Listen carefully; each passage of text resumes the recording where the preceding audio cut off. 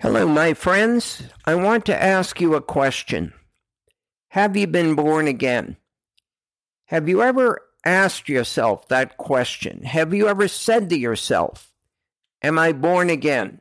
Do you know what that means? Well, let me ask you a different question. Does it make any difference? Does it matter if you have been born again? If it does matter, then you'd better know what being born again means, right? I'm assuming that you want to know the answer because you're listening to this talk. But let me ask you yet a different question.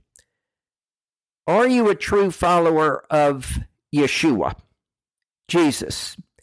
Again, I don't think you'd be listening to this talk if you had no interest in that question. The short answer to both these questions is this. It most definitely makes a difference if you have been born again. And if you have not been born again, you are not a true follower of Yeshua. But if you have been born again, you are most definitely a true follower of Yeshua. The two things, being born again and being a true follower of Yeshua, are totally connected. Before I go much further, let me ask a third question. Are there false followers of Yeshua? The answer is yes.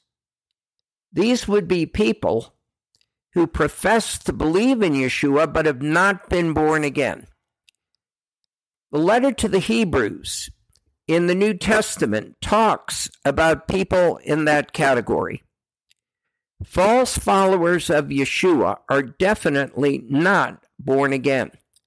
False followers of Yeshua may profess to believe in him, but they don't have faith in him, in Yeshua. They are not born again. They are not saved. You cannot be saved without being born again. People who are not born again will not be spending eternity in heaven with God.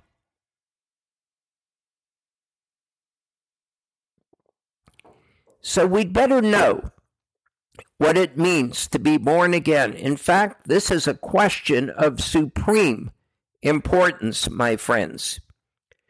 Do you remember the famous Jewish leader and teacher of Israel? His name was Nicodemus. He was a Pharisee. He came to Yeshua one night, addressed him as rabbi, and called him a teacher come from God. But before Nicodemus could pose a question to Jesus, and he obviously came to ask Jesus some questions, Jesus spoke first, cutting right to the heart of things and to what was of crucial importance. Let's turn to the Gospel of John.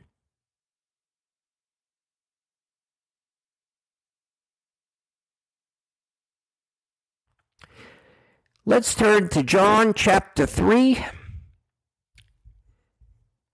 verse 3. Jesus answered and said to him, to Nicodemus, truly, truly, I say to you, unless one is born again, he cannot see the kingdom of God.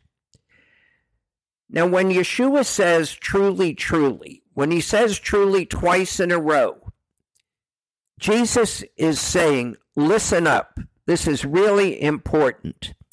And what was so important? Just this. Unless one is born again, he cannot see the kingdom of God.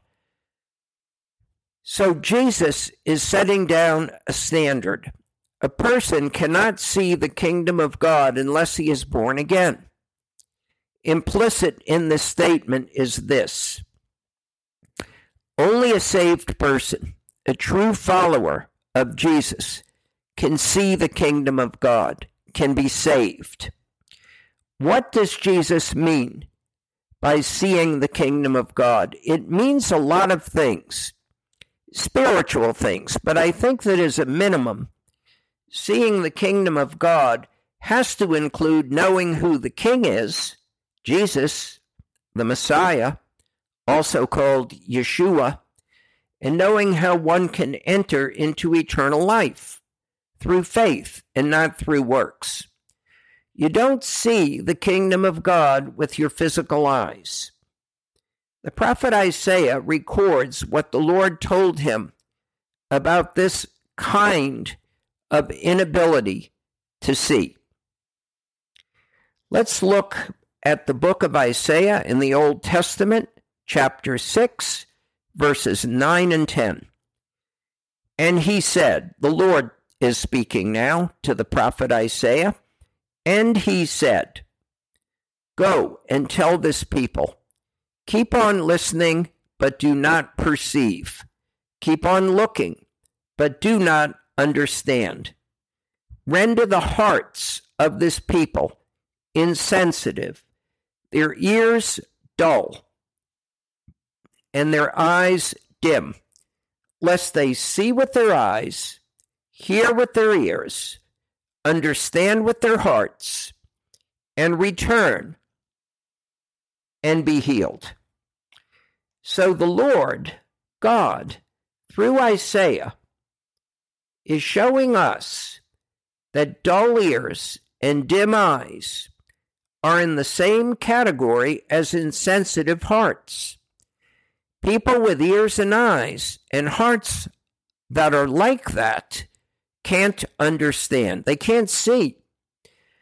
In scriptural terms, seeing the kingdom of God is to understand the kingdom of God. And the hearts we were born with can't see it because they can't understand it. So what kind of heart do we need to see and understand the kingdom of God?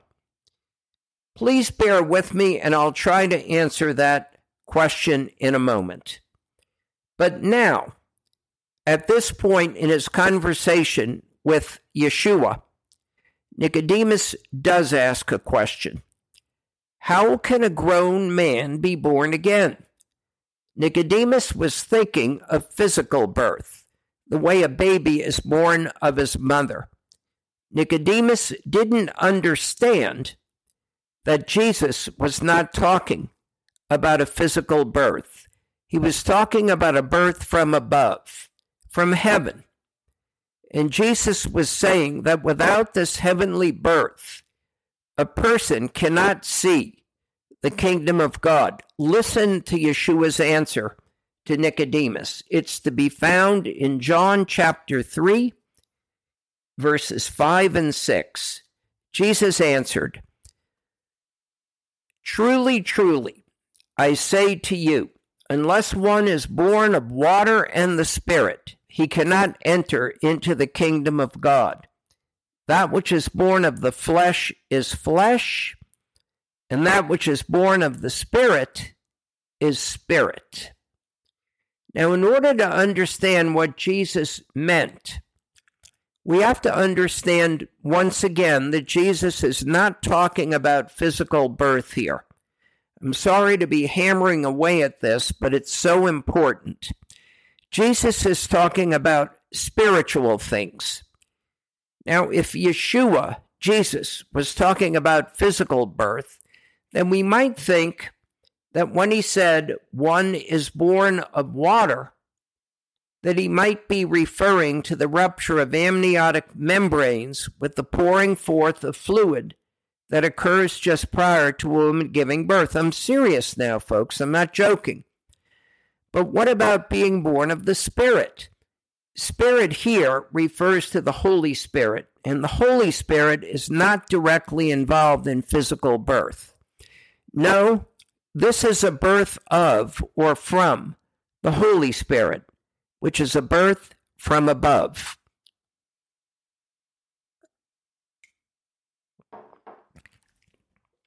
That being the case, being born of water here has to symbolize the Holy Spirit. When a woman says late in her pregnancy, my water broke, she is talking about the rupture of amniotic membranes. Once again, folks, that is not what Jesus is talking about here. I think a verse from Ezekiel helps us understand what water symbolizes here. Ezekiel chapter 36, verse 25. Then I will sprinkle clean water on you, and you will be clean. I will cleanse you from all your filthiness and from all your idols.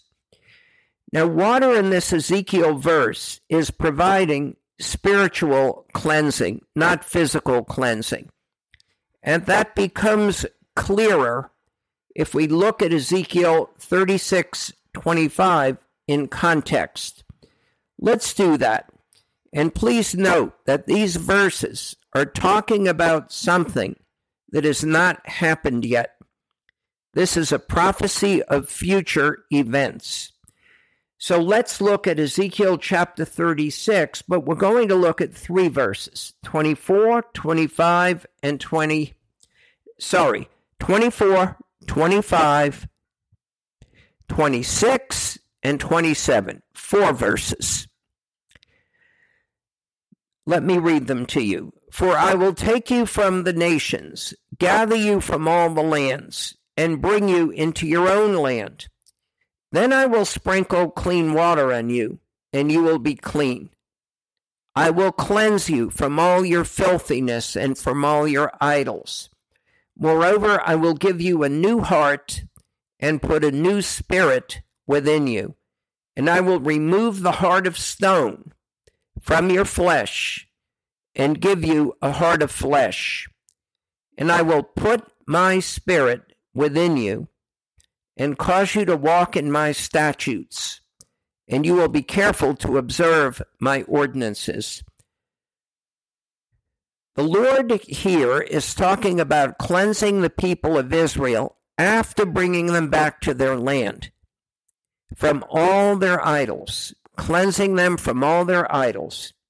He's talking about doing that and about giving them a new heart and about putting a new spirit within them, and also about putting his Holy Spirit within them and causing them to walk in his statutes and to obey his laws. Now, this is a spiritual operation from start to finish. All that from sprinkling clean water on them. That water has to signify the Holy Spirit.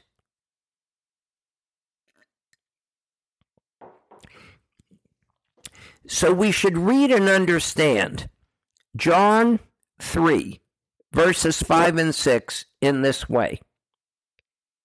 Jesus answered, "Truly, truly, I say to you, unless one is born of holy water, yes, I say, even of the Holy Spirit, he cannot enter into the kingdom of God. That which is born of the flesh is flesh, and that which is born of the Spirit is spirit." I believe that Jesus spoke this way, using this figure of speech and saying twice that a person must be born of the Holy Spirit in order to emphasize that this rebirth, this being born again, is of the Holy Spirit, the Spirit of God, from first to last. Yet Nicodemus still did not understand.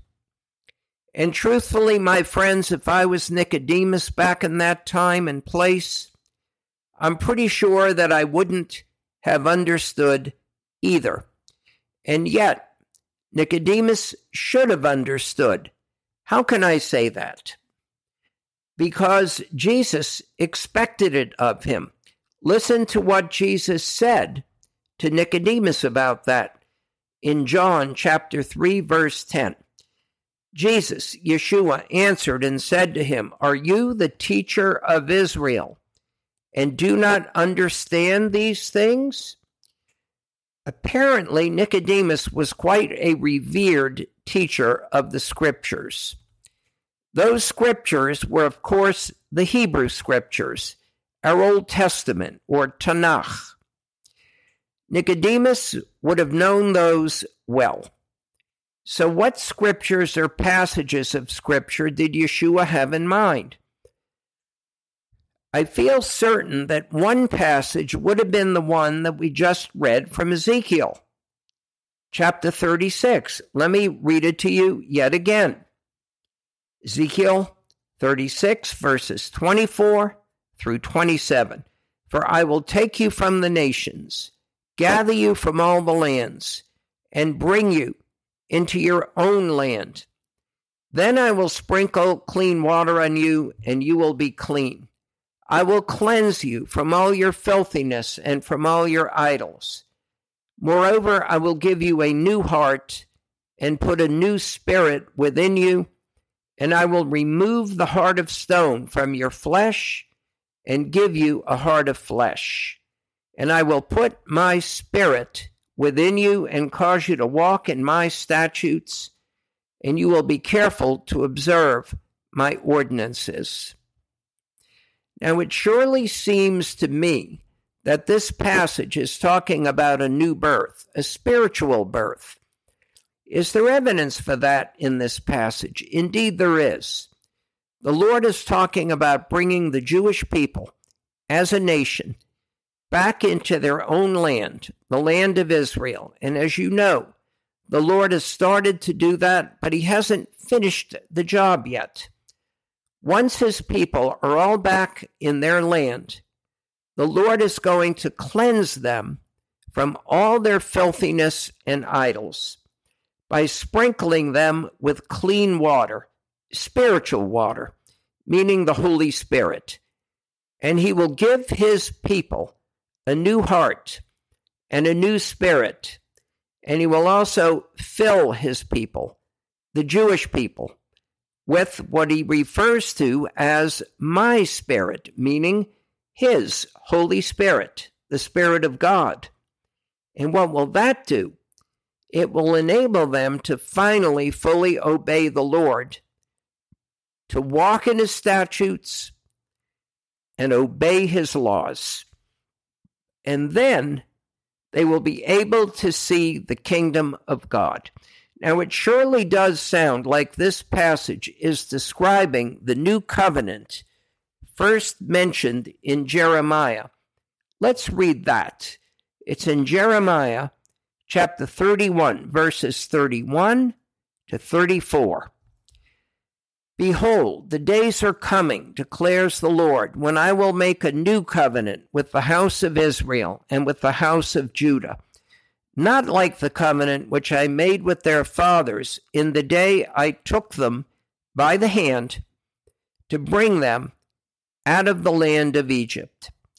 My covenant which they broke, although I was a husband to them, declares the Lord. But this is the covenant which I will make with the house of Israel after those days, declares the Lord. I will put my law within them, and on their heart I will write it, and I will be their God, and they shall be my people. And they shall not teach again each man his neighbor, and each man his brother, saying, Know the Lord, for they shall all know me, from the least of them to the greatest of them, declares the Lord. For I will forgive their iniquity, and their sin I will remember no more. It surely sounds as if this new covenant will fit perfectly with the new birth described in Ezekiel 36 and discussed by Jesus with Nicodemus in John chapter 3. In fact, it seems as if the two are completely dependent on one another. Without the one, you cannot have the other. Now, isn't it just amazing that this description of the new birth in Ezekiel is in the Old Testament, and that the description of the new covenant that God will make with his chosen people is foretold in Jeremiah 31, also in the Tanakh, the Old Testament. And Nicodemus was supposed to know about these things, but he didn't. But that's okay. Again, If you and I were standing next to Nicodemus, we wouldn't have understood these things either. Not then, not yet. You see, the scales would have still been covering our eyes. But isn't it wonderful to know it now, whether you're a Jew or a Gentile, how liberating this knowledge is, and how liberating, totally liberating, it should be to our Jewish friends today who do not yet know Jesus. Don't you just want to share this with them? And these are not the only places in the Old Testament that God speaks regarding the new birth. He also speaks about it through Moses, shortly before the children of Israel entered the promised land. Let's read that. In Deuteronomy chapter 30, verses 5 and 6. And the Lord your God will bring you into the land which your fathers possessed, and you shall possess it. And he will prosper you and multiply you more than your fathers. Moreover, the Lord your God will circumcise your heart and the heart of your descendants to love the Lord your God with all your heart and with all your soul, in order that you may live. A circumcised heart, folks, indicates a new birth. The new birth requires a new heart, a circumcised heart. But let's take a look at what else Yeshua said to Nicodemus during this one conversation. Let's look again at the Gospel of John, chapter 3, and this time verses 7 and 8. Do not marvel that I said to you, you must be born again. The wind blows where it wishes, and you hear the sound of it, but do not know where it comes from and where it is going. So is everyone who is born of the Spirit. Now, many of you know that the name of the Holy Spirit in Hebrew is Ruach HaKodesh. Ruach also means wind. So the Holy Spirit, although a person and also God, he is part of the triune God, is in a sense a holy wind. And like the wind, the Holy Spirit works in mysterious ways. He causes something called regeneration to happen to a person. Regeneration is the implanting within us of a source of spiritual life. God, the Holy Spirit, does it. It is real. It is not psychological. It is not a good mood. It is not a good attitude. It is a supernatural implanting of a principle, if you will, a power, a source of spiritual life. God, the Holy Spirit, does this. We, you and I, have no part in causing regeneration. It's an instantaneous and invisible miracle, an act of God, the Holy Spirit. It is invisible like the wind. It's mentioned in the book of Titus in the New Testament in chapter 3, verse 5. He saved us, God, the Lord. He saved us, not on the basis of deeds, which we have done in righteousness, but according to his mercy, by the washing of regeneration and renewing by the Holy Spirit. Now, folks, I wonder if you've been thinking about this as we have been talking. Regeneration must come before faith. Regeneration must precede faith. Why? It has to. Why? Because without regeneration, we are spiritually dead, and we can't receive anything from God. We can't understand the scriptures. We can't see the kingdom of God. We can't do anything spiritually. Without regeneration, we have no spiritual faculties. We have no spiritual eyes or ears or understanding. Now, some of you might tell me that God operates in eternity, and I should not be outlining a sequence of events that describe the order of what God does to save a person, namely, that the first thing that he does is to regenerate a person. And I wouldn't necessarily disagree with you if you said that I shouldn't be outlining a sequence of events for God, except to remind you that God invented time and logic, or rules by which we reason. He did that for us, and he expects us to use what he invented for us. And by golly, something has to wake us up from spiritual death to spiritual life. That has to happen, and that something is regeneration. Done by God, for us, and to us. What a gift. What a miracle. Now, the scriptures testify to the need for regeneration. Let me just read you 3 of them that do this. 1 Corinthians chapter 1, verse 18. For the word of the cross is to those who are perishing foolishness, but to us who are being saved, it is the power of God.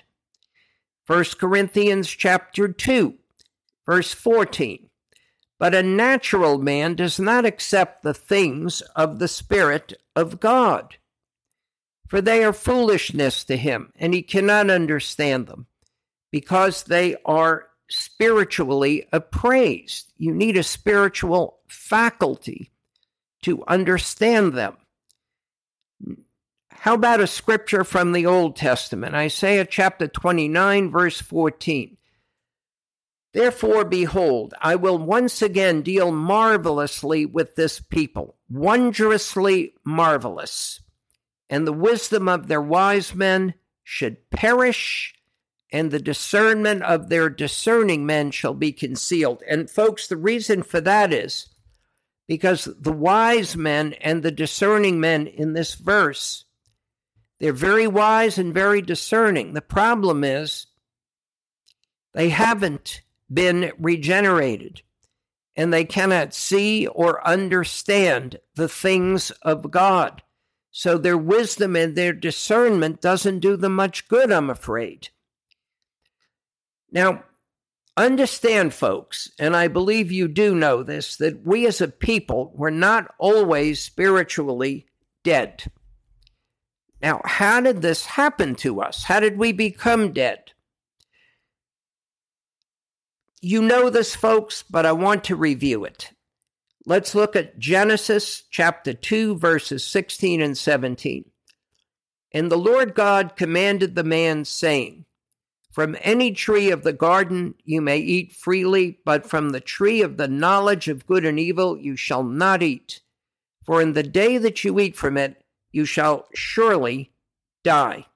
And God there was talking about spiritual death. That happened on that very day, even though physical death didn't come for hundreds of years later, until hundreds of years later. And what happened after our first parents, Adam and Eve, disobeyed? Let's read Genesis chapter 3, verses 8 to 11. And they, Adam and Eve, heard the sound of the Lord God walking in the garden in the cool of the day. And the man and his wife hid themselves from the presence of the Lord God among the trees of the garden. Then the Lord God called to the man and said to him, Where are you? And he said, I heard the sound of thee in the garden, and I was afraid because I was naked, so I hid myself. And the Lord said, Who told you that you were naked? Have you eaten from the tree of which I commanded you not to eat? Shame entered in as part of sin, unfortunately, and they knew that they were naked. Let's look at Romans in the New Testament, chapter 5, verse 12. Where does death come from? It comes from sin, which entered into man and woman in the garden. Romans 5, verse 12. Therefore, just as through one man, Adam, sin entered into the world, and death through sin, and so death spread to all men because all sinned. You see, we all sinned because we inherited the sin nature from our first parents. We're born with it. There's only one thing that can take it away, and that's being born again. So Adam and Eve sinned, and they were fundamentally changed. They became spiritually dead, unable to understand the things of God, unable to receive the gift of faith from God. In order to understand and to receive, they would have to become spiritually alive. Only God could do that. He would have to quicken their souls, to regenerate them, to cause them to be born again. Then what is written in Romans chapter 10 can occur. Let's look at chapter 10 of Romans, verses 9 to 11. The Apostle Paul writes that if you confess with your mouth Yeshua as your Lord, your God, and believe in your heart that God raised him from the dead, you shall be saved. For with the heart man believes, resulting in righteousness, and with the mouth he confesses, resulting in salvation. For the scripture says, whoever believes in him will not be disappointed. I believe that the Apostle Paul is speaking here to people who have received that spark of divine life. They have been regenerated. The spark of divine life has been implanted within them by God. They are now ready to complete the process of being born again, of becoming converted, of being justified by God, and of then gradually growing in holiness and in their walk with God. Sanctification. So what does all this mean for you and me, my friends? I'm going to read a little more from Romans 10, this time verses 14 and 15. How then shall they call upon him, God, in whom they have not believed? And how shall they believe in him whom they have not heard? And how shall they hear without a preacher? And how shall they preach unless they are sent? Just as it is written, how beautiful are the feet of those who bring glad tidings of good things. My friends, we need to share the words of truth. You and I need to be preachers. We don't have to have pulpits to do this. We can do it sitting on a sofa in the living room of an unbelieving friend or relative or even parent. We must be meek, humble, and patient.